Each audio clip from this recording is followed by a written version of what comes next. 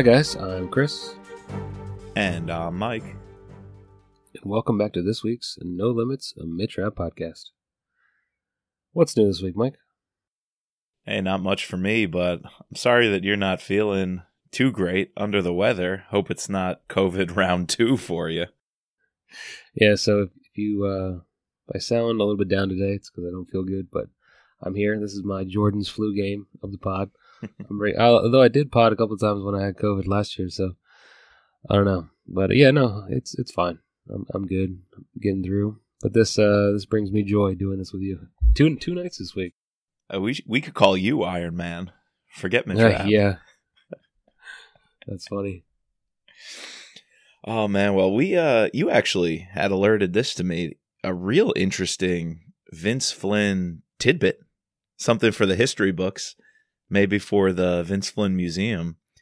I couldn't believe that article you had sent me of a potential partnership between Vince and another author on a separate series. How'd you stumble on that? It was when I went down this rabbit hole obviously we're gearing up to do like a bunch of pods about, the book series as a whole, whatever. And I was going through the Goodreads again, updating all of our scores, which they've changed since I put them in, right? We had that whole talk last week about Red War's score. And I was Googling something and I clicked on his name on Goodreads. And then this book came up as one of his titles, and it's called Untitled Number 1. Obviously, that's not the name of the title. It's a filler. And it was supposed to be co-written with Brian Haig, and I was like, what is this? And it's supposed to be a detective series. It gave a little description, and I'm Googling around. The only thing I find is like a couple of mentions on his website, which hasn't been updated for years, Brian Haig's website, saying, he signed up to do this series with Vince. It's going to have like Brian's name, but Vince's picture on the back of the cover. Like, I'm guessing somewhere like a James Patterson type deal, like where, they have his name, but it's another author. And then obviously an update later on so this book deal got signed in 2010. And then obviously Vince passed away, so this book never came out. What was funny though is on Goodreads, someone had rated it, had commented like, great book, love the story. And then it just had 2 comments below this was like, how did you read this book? I've been trying to figure it out. Like, I want to read this book. And no response, obviously. Dude, it's like the bots. It's a bot. It's a bot. The bots. And there's 261 ratings on Goodreads for Untitled Number 1 by Vince Flynn and Brian Haig. Like, what?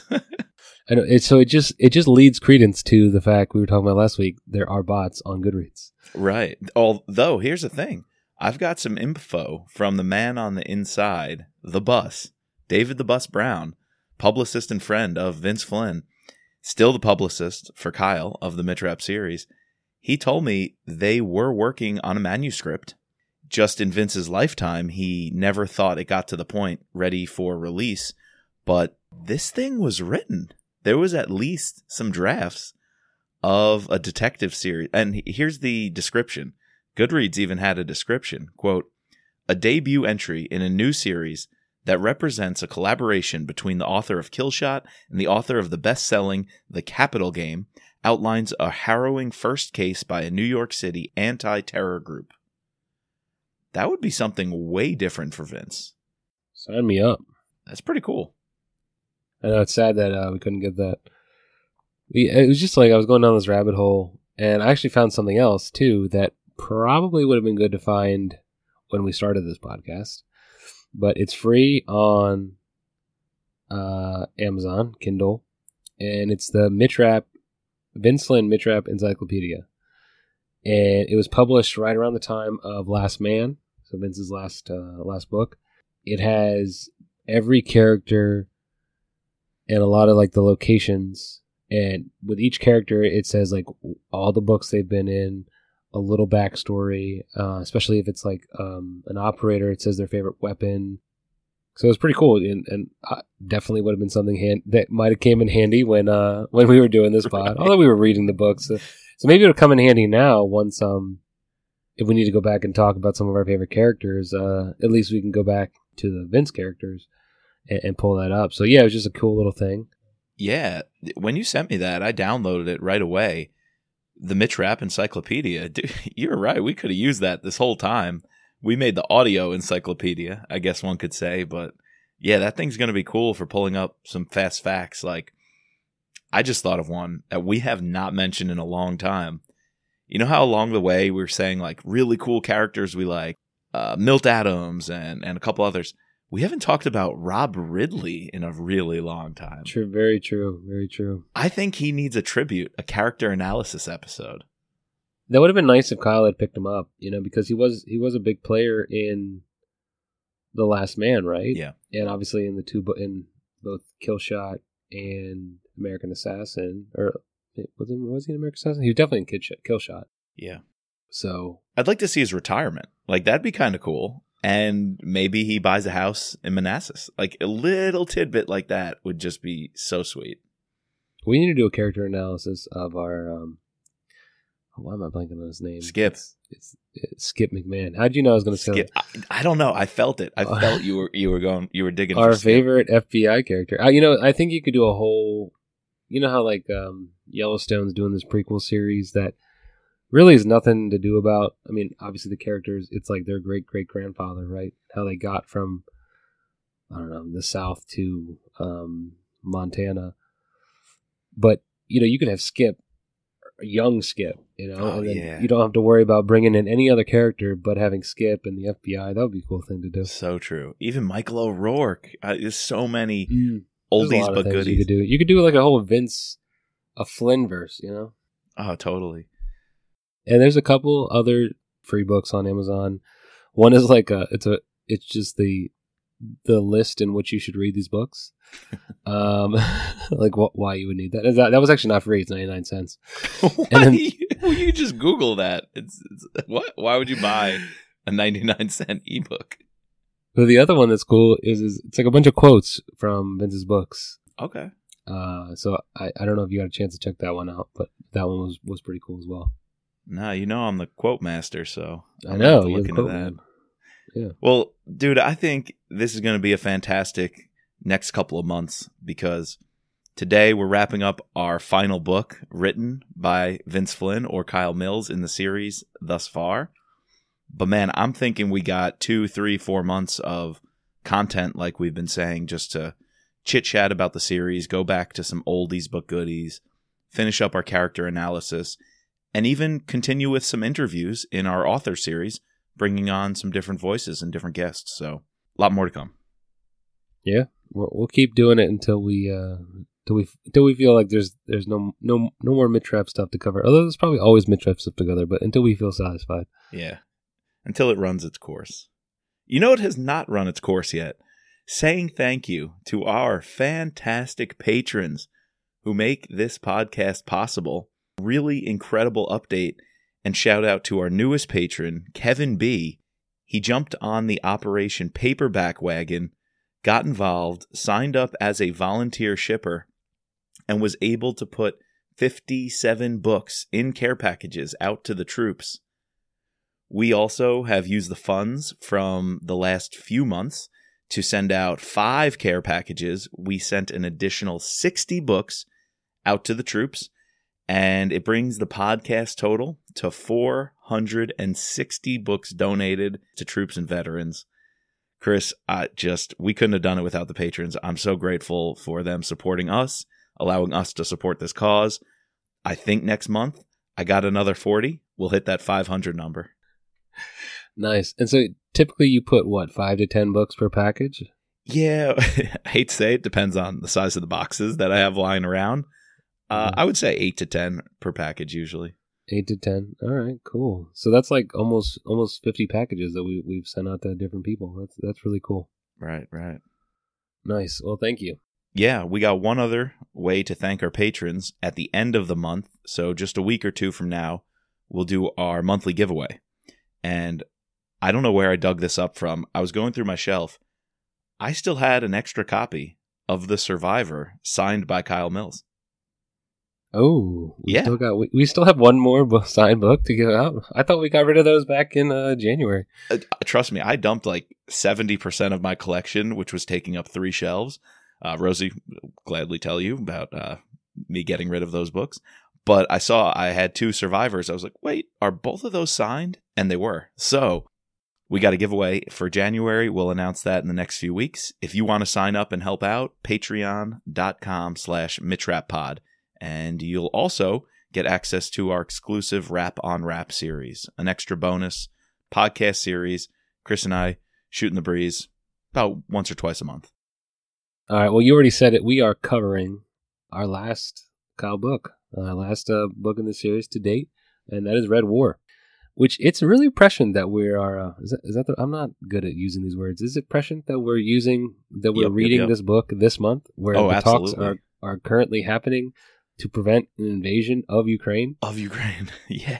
And I was listening to both. I'll just do a little. This is important to the story because I'm listening to both the Daily Podcast and the BBC World Service, where they laid out some of the Russian demands. And Russia wants not only Ukraine can never join NATO, but also they have to restrict like some of the other states from joining NATO, like Finland, Mm-hmm. and in the states that are part of NATO, that are part of that border, like Latvia, Estonia, Lithuania, which are very important to our story today. They have to remove troops and not do exercises and remove nuclear weapons that they have in Poland. And it's like, is that going to happen? Like, what the hell? And if it doesn't happen, does that mean they're going to immediately invade?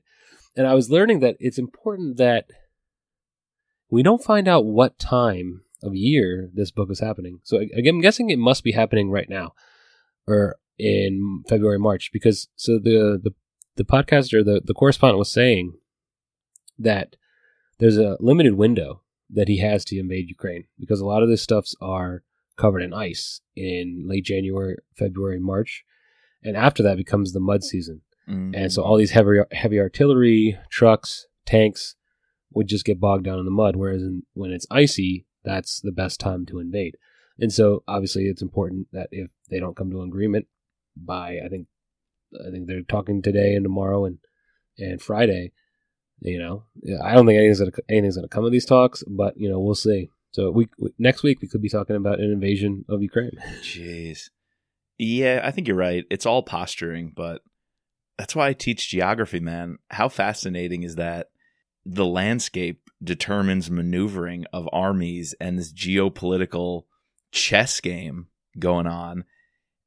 And, like, how do you invade the Eurasian steppe and the Great Plains, stretching across Poland, Ukraine, parts of Russia? It's like, I would have never considered mud, but that's right. Basically the geography and the terrain of Eastern Europe and Russia stopped Napoleon, stopped the Nazis, stopped Hitler, and now Putin wants to go back the other way and reverse course.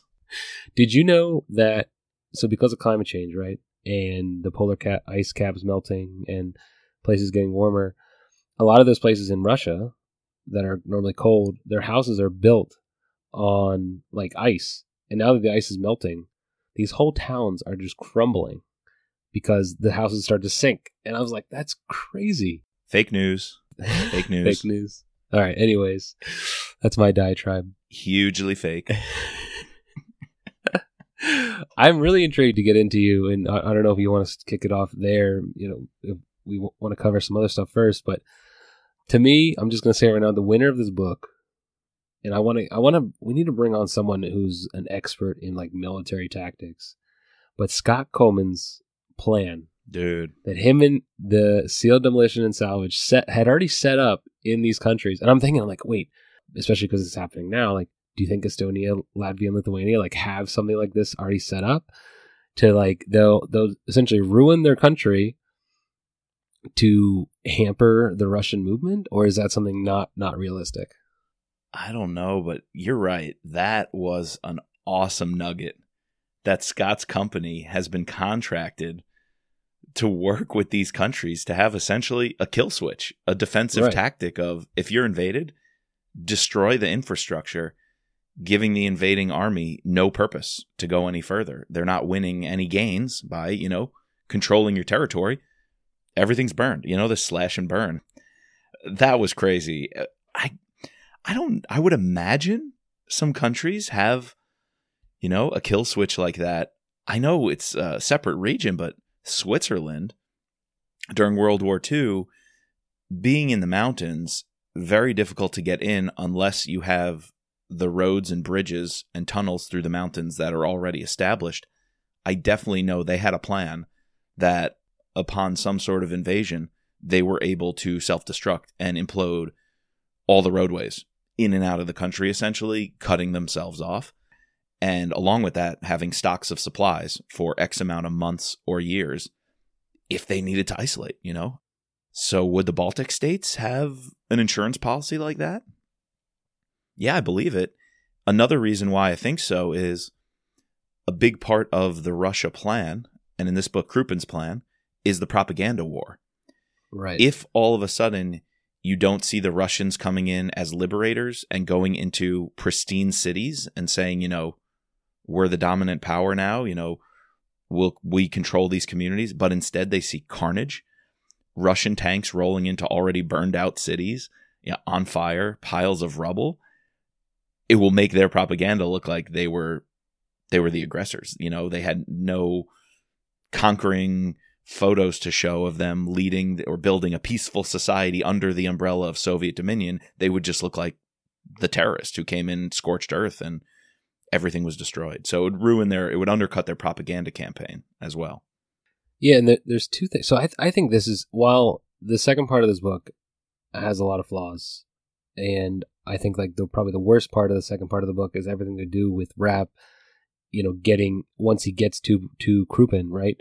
But the build up and the Rapp working, we've never seen Rapp and Scott in like the closest thing that we've come to like a world war, you know, like it's kind of cool seeing.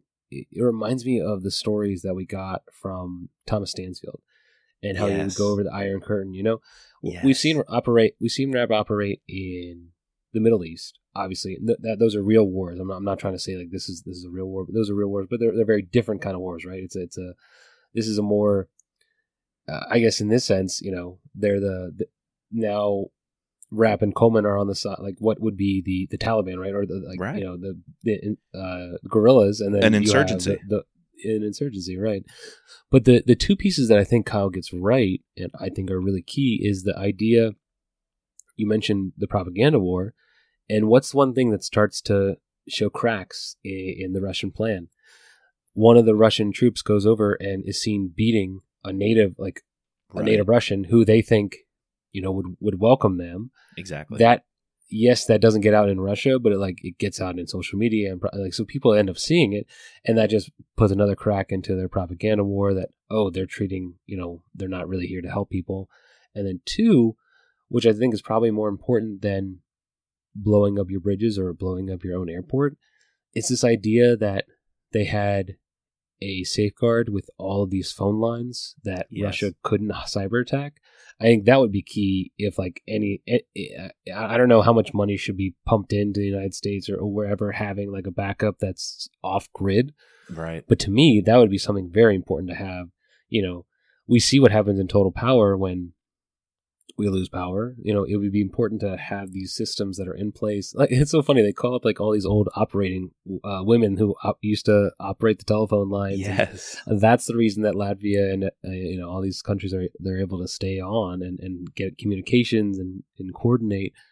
I don't know. I really enjoyed that part of the book. And like Scott blowing up the airport. He says like, let it be known. Is it Scott with Coleman with a C? Like he's the first person to fire in World War III. Coleman with a C, motherfuckers. The first shot of World War III. That was funny. Dude, yeah. I was prepared to come into this pod a bit of a negative mindset, you know, just wrapping up the ending of this book, but that's a big winner. Kyle got all that right. I forgot about the phone lines and the redundancy in having a backup communication system.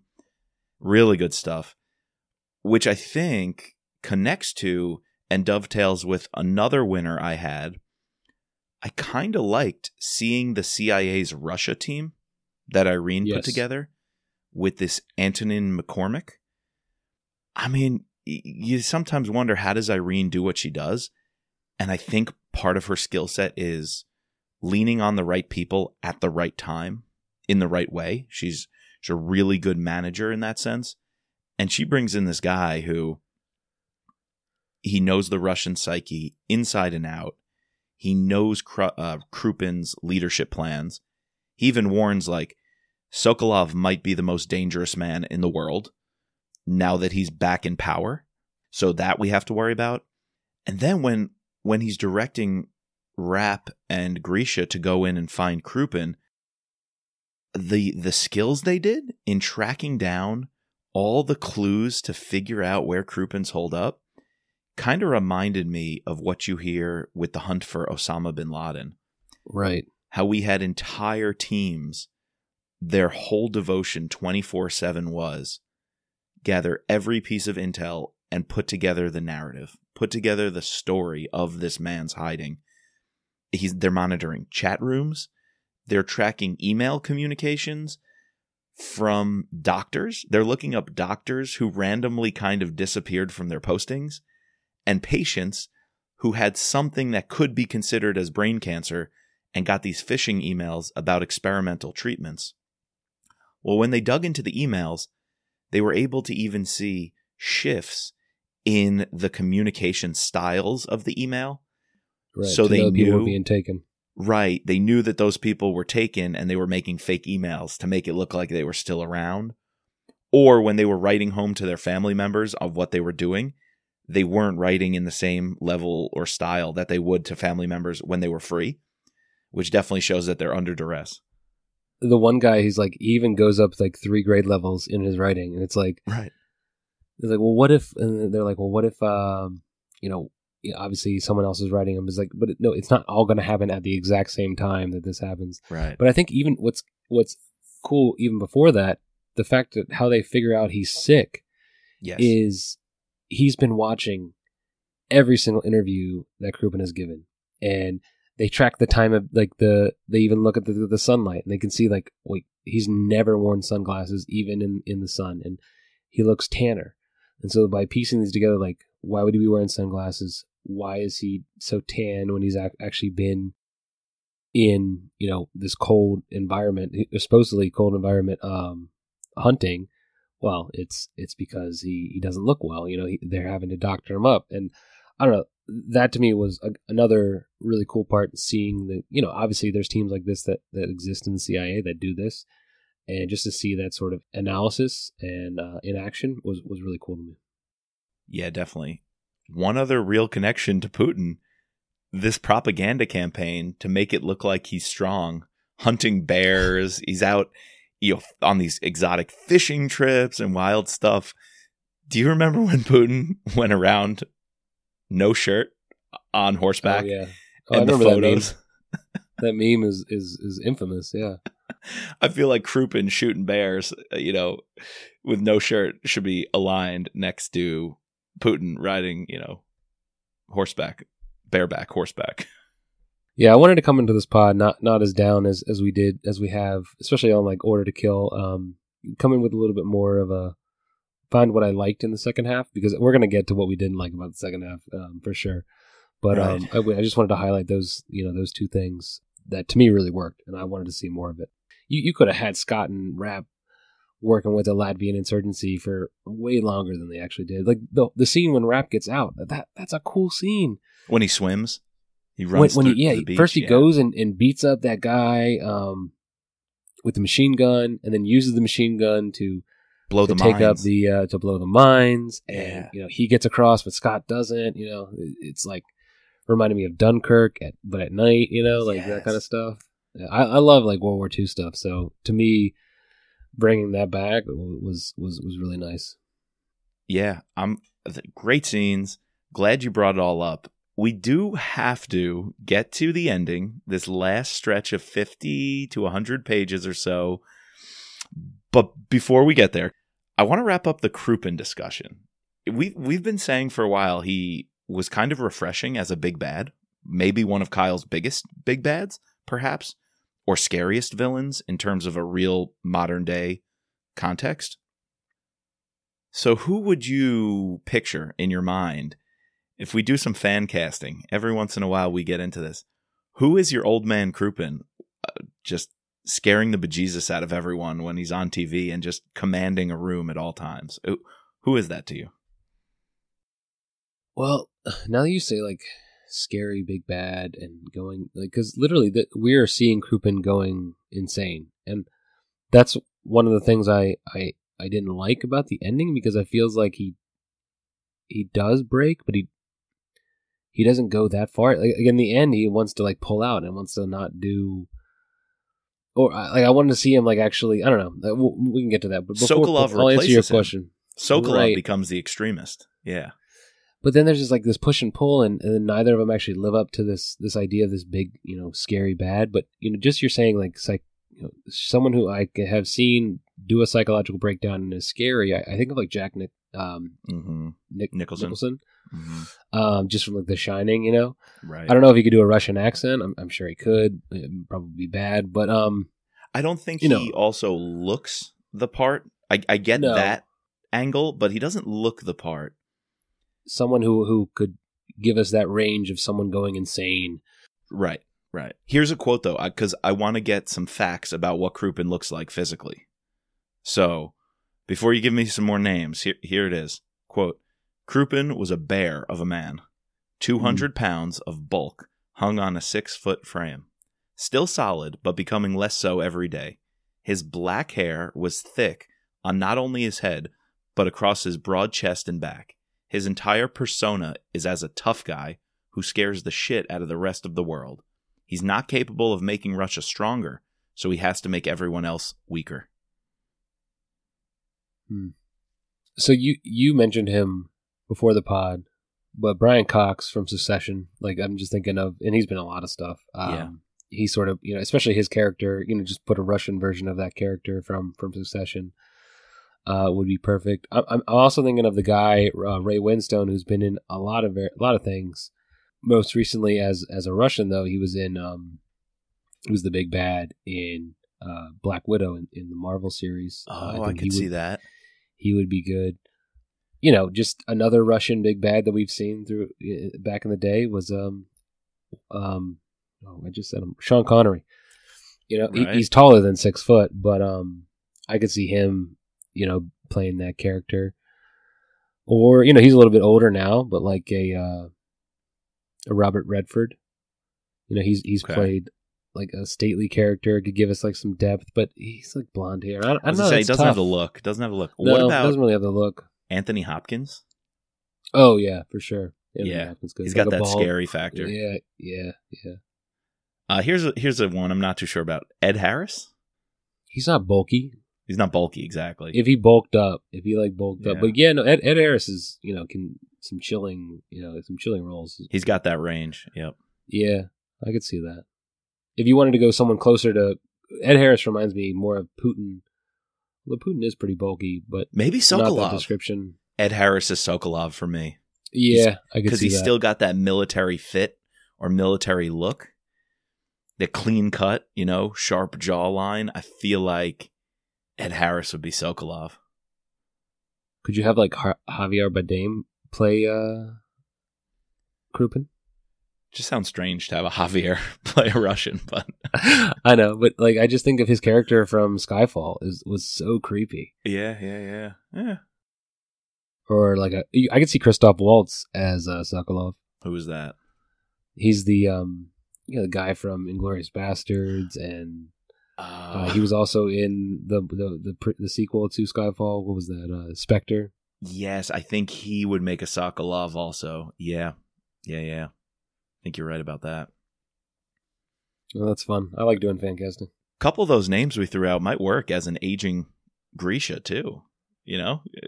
Grisha 20, 30 years from now, after he's been surfing in Hawaii, apparently, with Kara. But for another time. The ending. Yeah. I think things go downhill when Rapp and Grisha are starting to make their way across the forest of Russia. And I'm not too sure their cover works for me. Birdwatchers, Chris? Birdwatchers? Well, all right.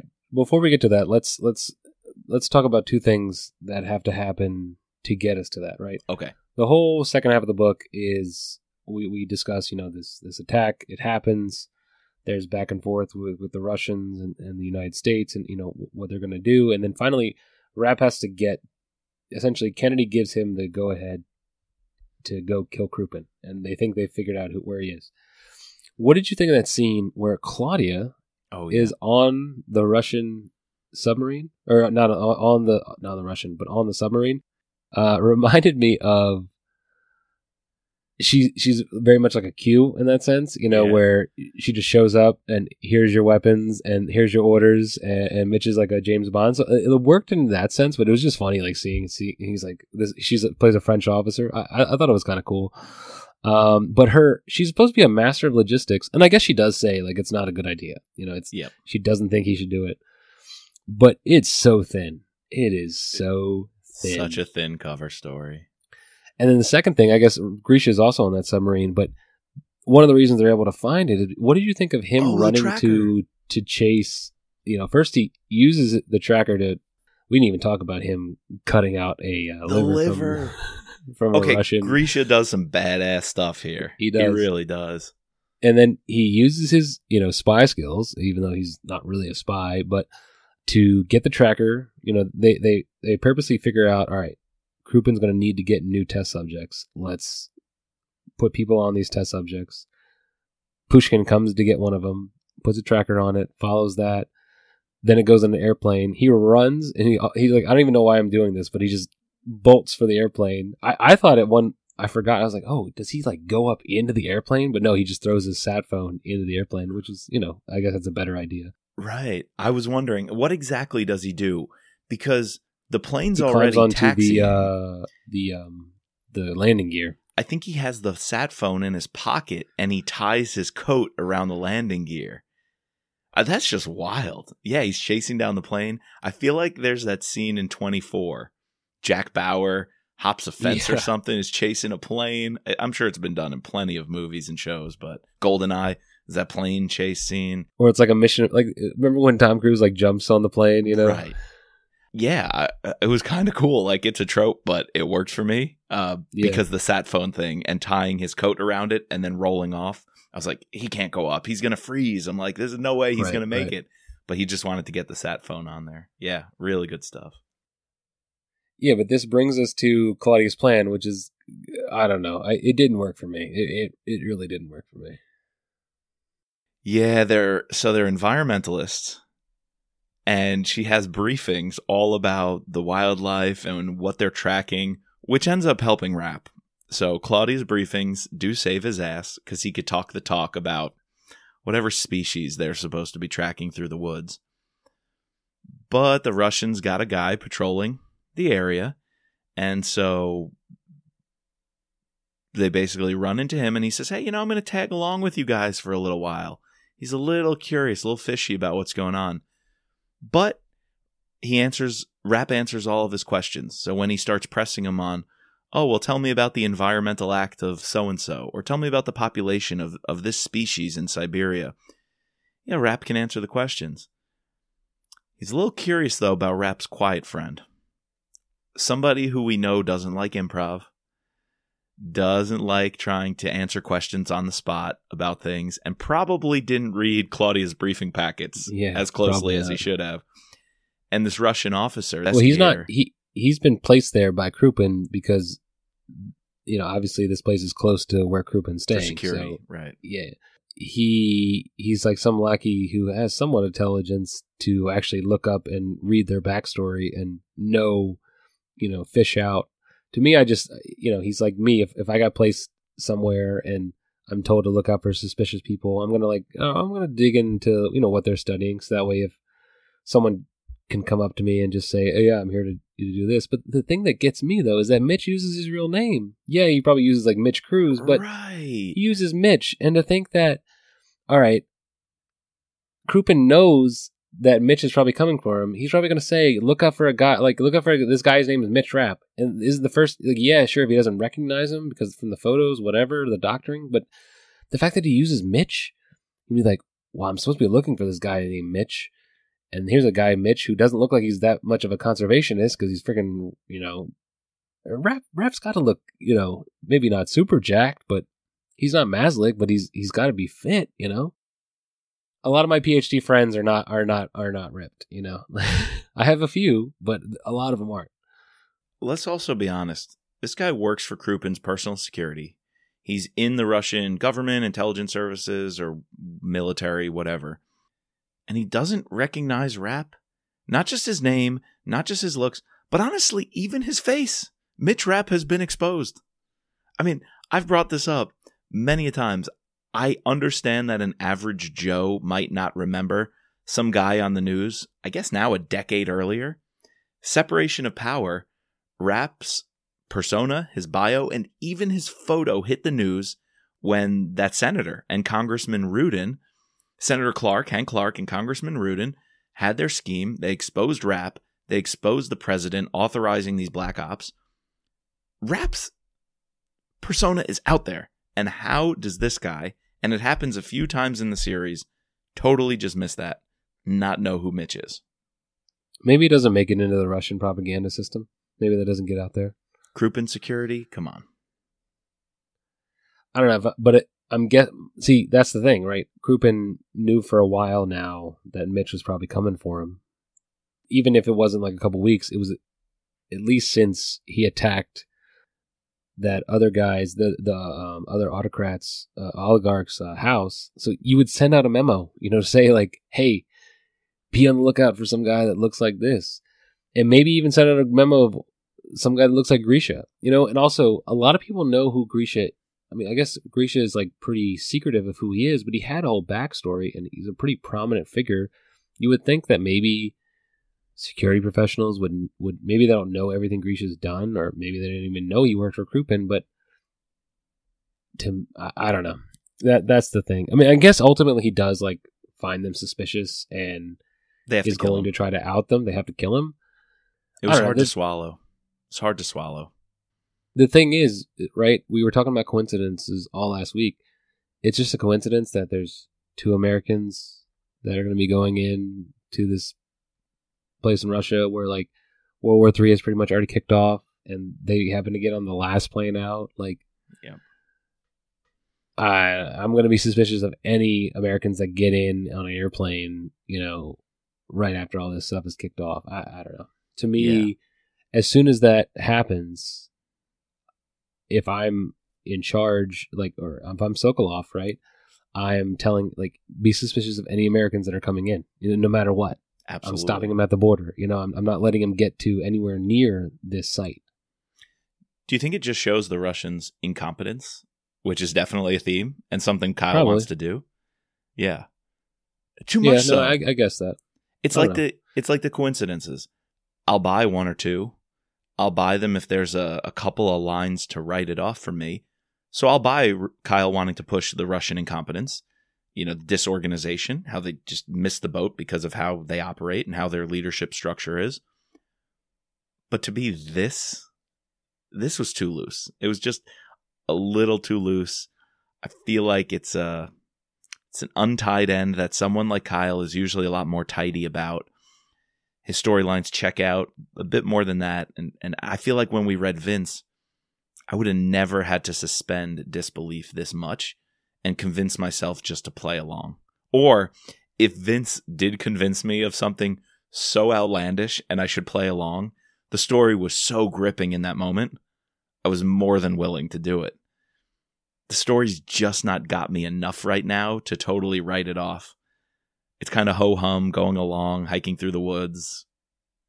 Not that much to it for me. But I think also the previous coincidences hurt this one. You know, like if you don't have the ones, like the three that pop up in the beginning of the book, maybe this one doesn't stand out as much. You know, but like now we're like, oh, like Mitch is just running into all these coincidences, you know, back to back. But I think this leads to an overall theme about the ending, how it seems like super rushed, you know, like they have this whole build up and this whole plan, and it's crumbling in on the Russians, and Krupin is sort of, and Sokolov are now at opposites, and Sokolov essentially is committed to killing Krupin, but Krupin wants to now send off a nuclear weapon and picks Copenhagen. Like I wanted him to go even further. Like I that would have been cool to like see, maybe not a nuclear weapon, but like now let's move outside of the Baltics. Like let's actually do it.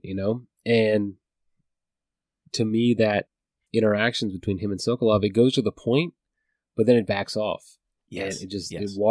it becomes watered down. And I just wanted it to go one step further, and that would have made it so more engaging. I don't know. Did you feel the same way? No, I wanted that one step further in a couple of different ways. The one you just mentioned, definitely. I liked that Sokolov was almost usurping a vulnerable Krupin's power towards the end. How cool would it have been if, like, in Star Wars, what's the order to kill all the young Jedi? The 66, Order 66. Order 66. If Sokolov all of a sudden somehow had a continuity of government plan that involved him basically taking over the Russian nukes, army, military in public. Like, he had this whole plan where all of a sudden any Krupin loyalists are outed. They're all just locked up and arrested or killed, and his generals just take over and start even marching further if they go from Latvia, into the other countries. They completely go into Ukraine. If he just all of a sudden just went hog, I would have liked to see that.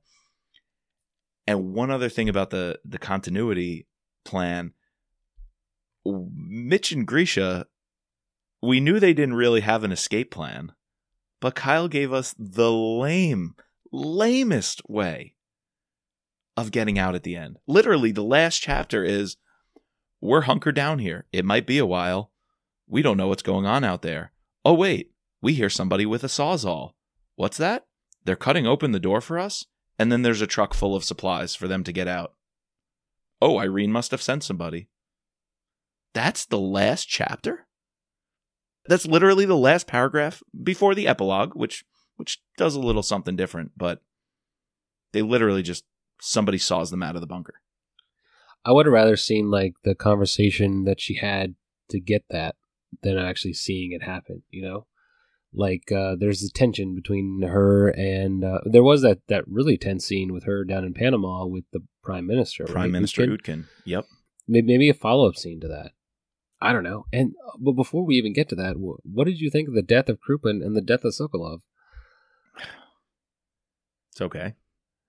Like, yeah, they were okay, but it's not what I didn't want Sokolov to. Sokolov got carried away by, these test subjects the patients, that he'd been working on, like Frankenstein, eating his master essentially, and then Krupin gets a needle to the fact that he'd taken so many stimulants. Like, one more stimulant is what puts it over the edge. Mitch's gun. I would have rather seen Mitch's gun not go off and Mitch just kill him. You know what I mean? Yeah. Why didn't Grisha get the final kill? Or Grisha getting the final kill. Like, right? like Mitch and Grisha both show up, and Mitch is like, don't do it, or like, I don't know, like, and Grisha just does it. Yeah, I didn't exactly buy that they were totally split up, and Mitch went to face Krupin on his own because Grisha was, I think, distracted fighting some guard or soldier. It just didn't. He was with Pushkin. With Pushkin, right? He was grappling with Pushkin. Yeah, it kind of didn't land. Although it made me recall, do you remember what Mark Harris said? And in case anybody didn't get their reading in order and didn't read Enemy at the Gates, I don't want to say too much, but the way the victims are left to get justice for what's been done to them by killing Sokolov and basically being allowed to tear him to shreds. There's a scene in Enemy at the Gates where Kyle kind of recycles that. That's a cool version of it. That's a better version of it. I think so, especially because the Africa and the warlords. I think that's a cooler version. Here it was just a little bit of a letdown. I feel like there it hit a little harder. I would have rather seen Sokolov kill Krupin and him take over as the big bad. Exactly. And then we totally subvert this idea that, we were building up for Krupin to be the big bad, when the whole time Kyle's laying this groundwork that, no, it's actually Sokolov who has this plan, and he's going insane, and he wants to now, like you said, go past Lithuania, into Poland, into Ukraine, whatever. Yep. And Rapp and Grisha have to deal with him. Right. On that note, I almost would have wanted to see Rapp and Grisha on the ground fail. Not in a big way, but fail to get Sokolov, like he can still sneak out. Or he's not even there. They didn't, like, it was just like a bonus that he happened to be there with Krupin. Like, they went to get Krupin, and then they were going to have to deal with Sokolov. And then they got Sokolov, yeah. Yeah. If Sokolov was secretly taking over the Russian military and government to execute his plan of, continuity, I would have liked that, which would have allowed, you said before, we got a nugget of Irene pressuring Boris Utkin, the prime minister, that he now has to, be the one to steer Russia and work more closely with the Americans because we know what Russia just did. I would have liked to see her really forcefully playing Utkin's hand and getting him to take down Sokolov and prevent Sokolov's takeover. If Irene could have had some machination by which her genius got Utkin, who is not power hungry, he's not your traditional Russian operator, if you will, political savvy operator. If Irene got Utkin to do that and undercut Sokolov's plan, I just think would have been super cool. And he also, I like that scene because he even says, I'm not going to be your puppet. I'm not going to be an American agent in charge of Russia. You're not going to get that. And she's like, fine. I understand that. She even says, I don't have the quote. You're the quote guy. But she's, I think enemies are good.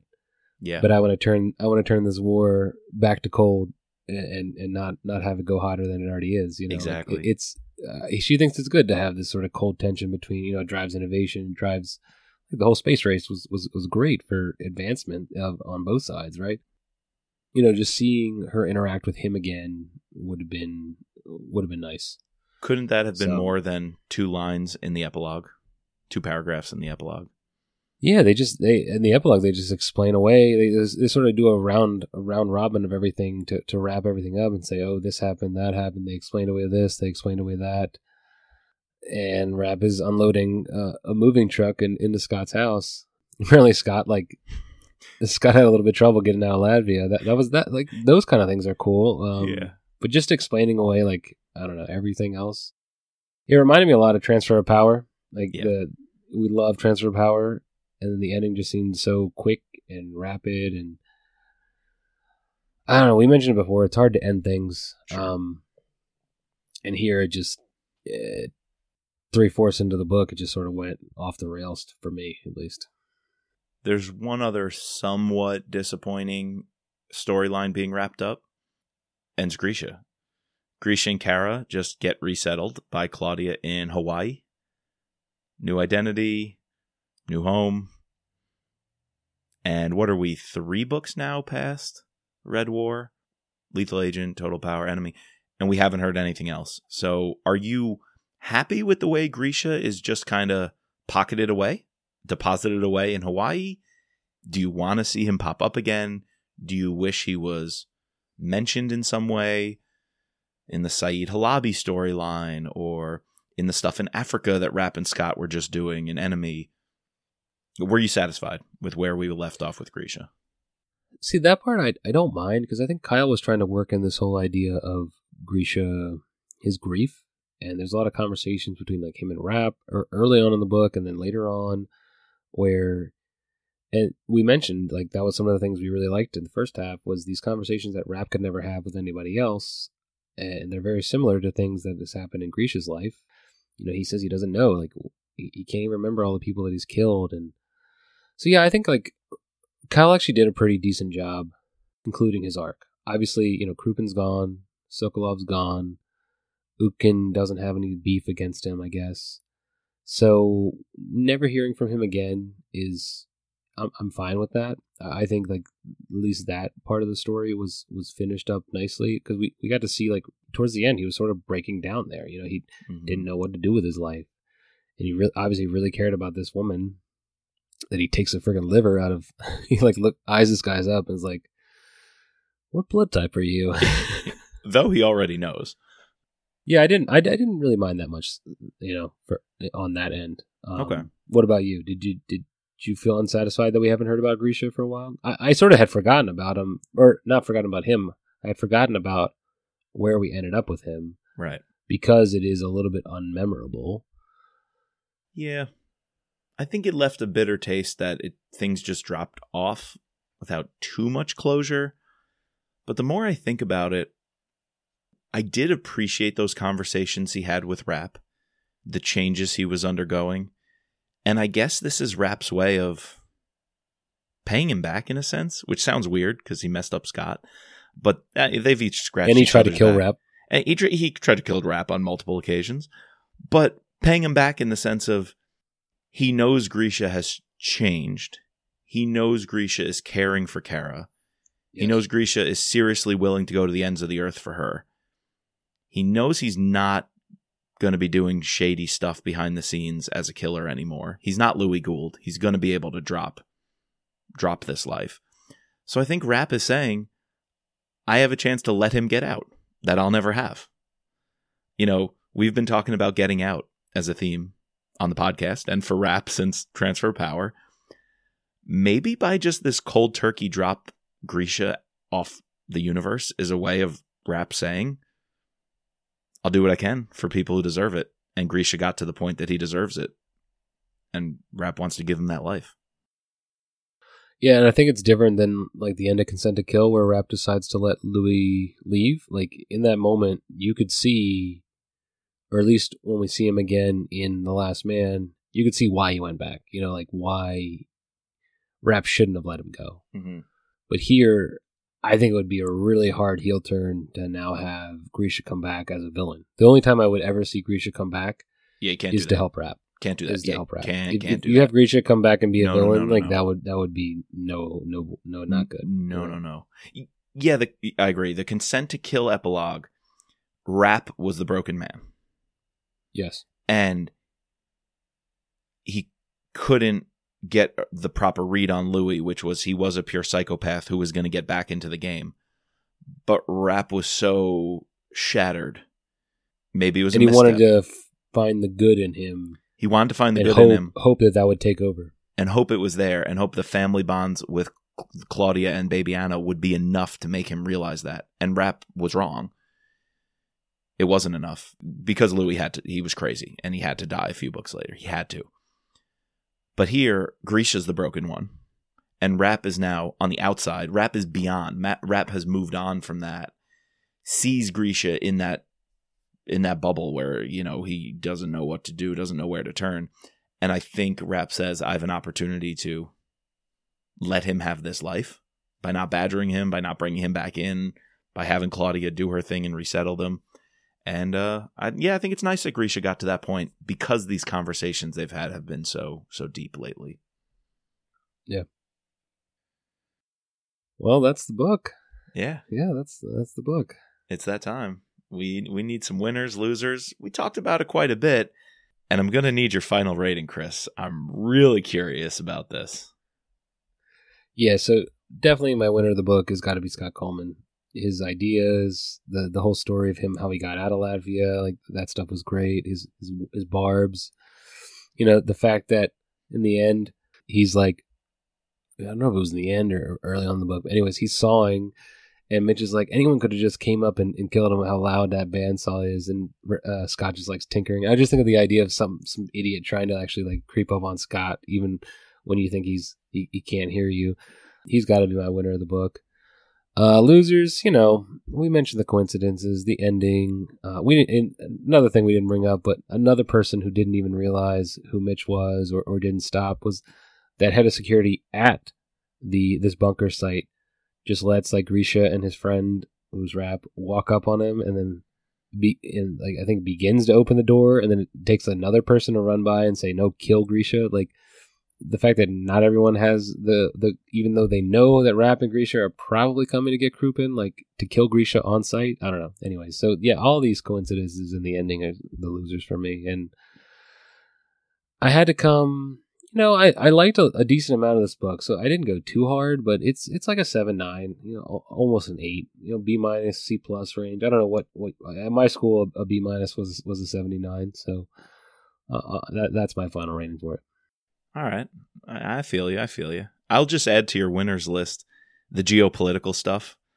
Yes, for sure. That's the clear winner of this book. Yep. The challenges to NATO, the way we talked about this Latvian backup plan and this communications grid. I think Kyle trying that out really worked. It was a lot of fun. Some of the discussions around Article 5 and the challenges to NATO. How would the U.S. respond? The wargaming scenarios.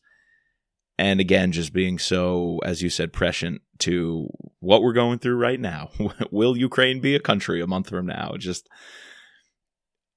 yeah, really fun, really good stuff. I think that conversation, and then some of the badass moments we just went over, Rap shooting up the minefield on the beach, Grisha securing the sat phone to the plane's landing gear. I think all that's going to bump me up a little bit. I was prepared to give it that C-. I think that's the lowest I've ever gone. That C-. Sorry, Dawn. We know our patron Dawn, huge fan of Red War. She even tweeted at us. One of those positive reviews was me on Goodreads and Amazon. So that's sorry, funny. Dawn. But Chris, you convinced me. I'm going to go C+ with you. Yeah, I'll put it at that 7 range. Okay. All right. Yeah, I'll say a 7 for C+. Probably around a Protect and Defend, a little better than a Pursuit of Honor. Unfortunately, though, I think once you're in C territory, you're flirting with the bottom 5. Yeah, I think it's close to the bottom 5. Maybe top of the bottom 5, top of the bottom. Yeah. Executive Power is definitely worse than this book. Sure. Pursuit of Honor is worse. Pursuit of Honor is worse than this book. Kill Shot, a little better. Little better. I think Order to Kill is, we were down on that, but I think Order to Kill is better than this book. Order to Kill is way better than this book, definitely. I think if for nothing, because of the Grisha Scott fight scene, but yeah. Total Power, I think, is better than this book because I believed it more. Okay. Yeah. I don't know. All right, I can see that. I think the grid stuff was also really creative, so. This book is better than Term Limits. Dude, no. I'm on my Term Limits agenda. No. No, I don't have to, I can't. It's too late at night for me to even engage. Sorry. The third option? Is it better than the third option? So I made a mistake on the third option. I originally, when we did the pod, also gave it a C+. I was wrong. So no, third option, way better than this. And way more important in the rap verse than this. The third option does a whole lot to set up rap, to set up the universe, to bring together the characters. So, no, third option's better. Protect and Defend. Is that when Kennedy is taken? No, that's yeah, that is when Kennedy's taken. Yeah, it is. That's a little. You gave it a C+ as well. So I think I would have to revisit that one. I like the Kennedy being taken stuff. That's probably the best Ridley part, was though. in that. Yeah, I don't remember much else to it besides her languishing in the cell and Rap saving her. So I think it was a little better than this. What do you say? Well, you like that one. I did like that one. They're close. Looking at your scores, you don't have anything else that's a C except for Pursuit of Honor.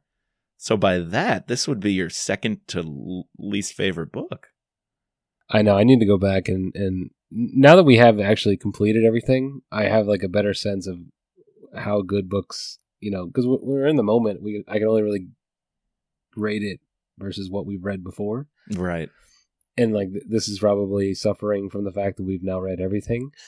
We'll have to recalibrate. Well, yeah, definitely. That's a whole nother pod. So hold on. Wait a minute.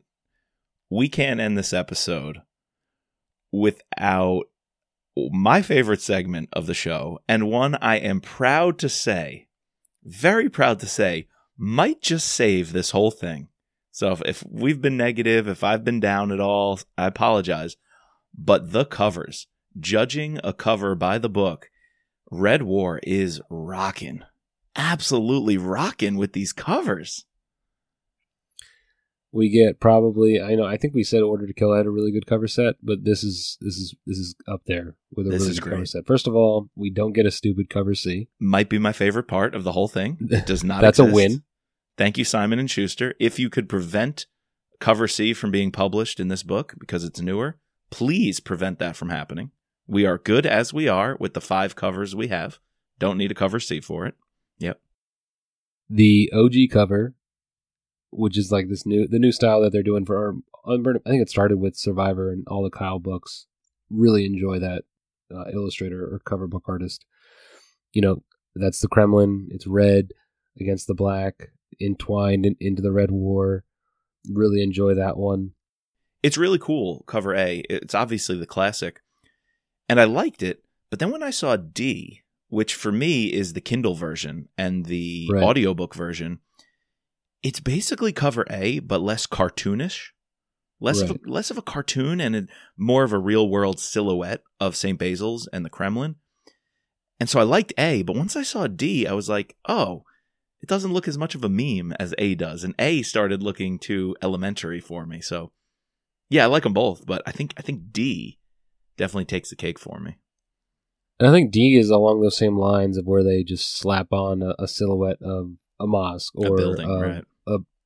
Typically some building in Washington, But here, like, this one actually has importance to the story, so right, it works. It works, And then some of the other like artistic ones, the B, which is that's the UK version, right?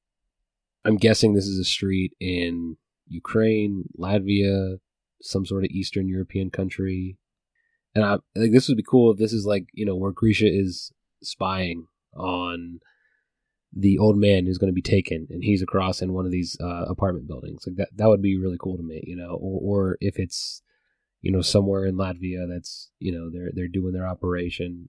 I just could see it fitting in multiple different scenes. That's why it worked for me. Yeah, so it's so clearly Soviet era, and right. That works for me. And then you drop a Running Man in. Is this the UK version or is this the Running Man? Because you got to have a Running Man. It could be both. I don't know. Typically, you put the UK version for cover B, so I figured that's what it was. This might be the first Running Man that's not in DC. It's usually a DC monument with the Running Man. He's just dropped in there on a snowy street. Yeah, I like it. It works. And there's that light on in one of the rooms in the building. Of the rooms. Yeah. Makes you wonder, what room is it? Who's in there? Is Grisha? Is it Rab? Yeah, it could fit with a lot of scenes, so I like that. Cover E. That could fit with Sokolov wanting to command the nukes and actually threatening a nuclear strike. You actually see the rockets, the missile heads, pointed and looks like they're ready to be engaged. And in the foreground is a man with a gun, holding a handgun, pointing it to the ground. We've had that before on the German version quite a few times. I feel like that's been a reoccurring theme on the German cover. Yeah, and I feel like showing these weapons, Red War, obviously you're in. I'm guessing that looks like a star, so that's probably some insignia that would go on Russian artillery. So it conveys like what's going to happen in this book. That's a big chunk of this book is this invasion, so it's important. And again, right, I enjoy covers that have some meaning with the actual book. Not a train in the cold. We're gonna have to do a worst cover. Like in our book cover pod, we're gonna have to do the best and the worst. And the train cover may be the worst. Maybe the worst. Oh, there's not a single. Oh my god! Don't even get me started. Love cover C. Cover C. Yeah. No cover C here. Why do you have to bring up cover C when we don't have one? Sorry. For Red War. Sorry. I had to. We don't have one to talk about, so I had to bring up another one. All right. Cover F is pretty cool. And if we're talking about scenes from the book, those helicopters coming in make me think when they're at the Chkalov mansion, that oligarch, and they're interrogating him, pressing him, and the choppers roll in. I mean, I didn't like the coincidence there, but it's kind of cool that you would think to put that on a cover. With a map on the background, looks like an outline, possibly of the Baltics. Almost looks like a military strategy map, where certain encampments or infrastructure might be, like the airports that they blew up. So it could be like a Latvian, the contingency plan, a map of, their targets and their escape. To me, I thought more of when Rab is on the ground, he sees like the Lithuanian helicopters coming over, or the Estonian helicopters coming over, bringing soldiers into Latvia. That too. Mm-hmm. So yeah, it just, again, makes sense with the story. Yes, so it does. It's a cool cover. Yeah, there's one more thing, because we brought it up with the Latvian invasion. Did you buy the populace moving out that quickly? I mean, do you really think the Latvians, a modern, settled EU, NATO country, rather well developed, the population, both urban and rural, just up and leaves? I felt like the evacuation just felt a little rushed and a little forced as well. I did, but that was a suspension of disbelief I was okay to accept. Like, right.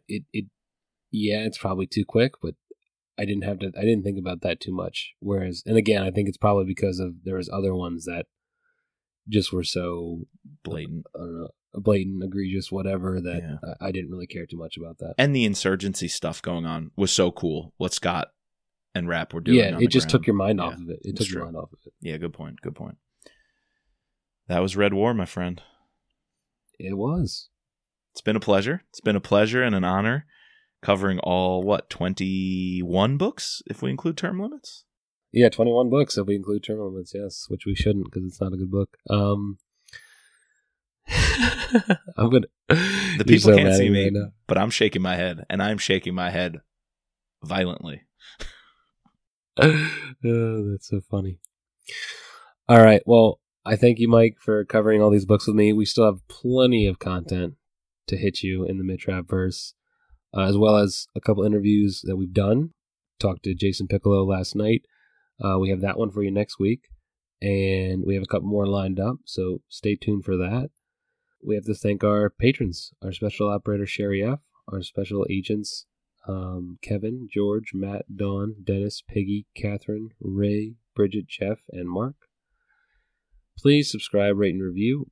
Reviews, please review us. They help. They mean a lot. You can find us at mitrappod.com or on Twitter and Instagram at mitrappod. And as always, just let Mitch be Mitch.